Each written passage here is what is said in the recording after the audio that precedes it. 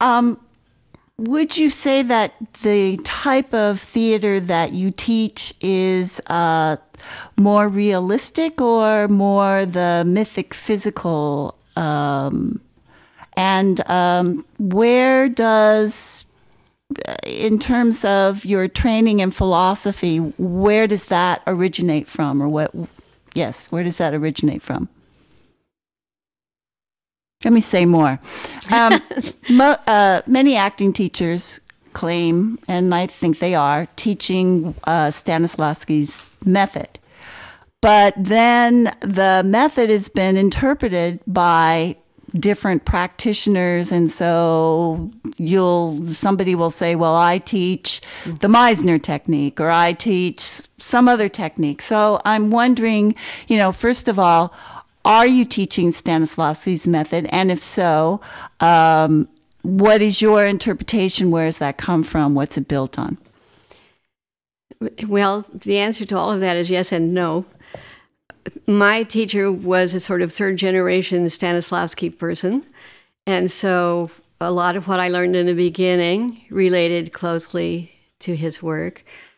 I've been teaching a long time, and for much of that time, I have pointed out to people that the only method I use is my own.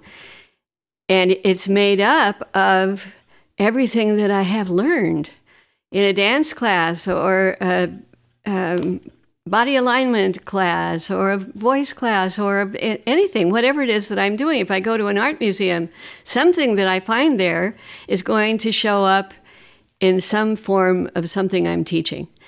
And I am dedicated to the idea that actors need to develop and perfect techniques for speech and movement. I certainly want the innards of the character to be alive and real and truthful. And I know that on the night when all hell has broken loose in an actor's life, what makes the performance good and true and reliable is all of the hard work that actor has done on technique. Technique carries us through when our emotions have gone all over the place.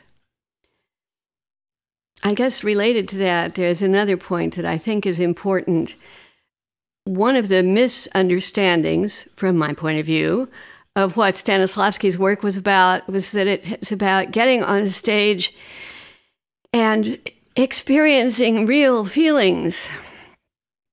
Well, that's partly true, but I want the audience to have the experience, and I want the actors to make that possible for the audience.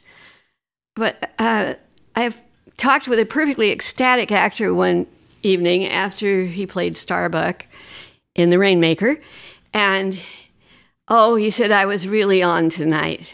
That was the best performance I have ever done. I was really crying. I saw every performance of that production. It was the only time that I didn't care what happened to him, because he was being self-indulgent from my point of view and luxuriating in all of this emotion out in public. It's kind of indecent. And there was nothing for the audience to do except just look at him.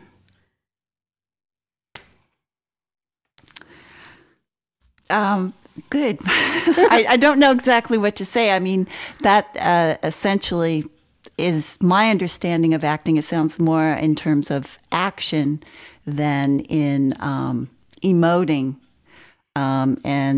and also reacting to the other actors listening in that. So that, yes, I understand what you're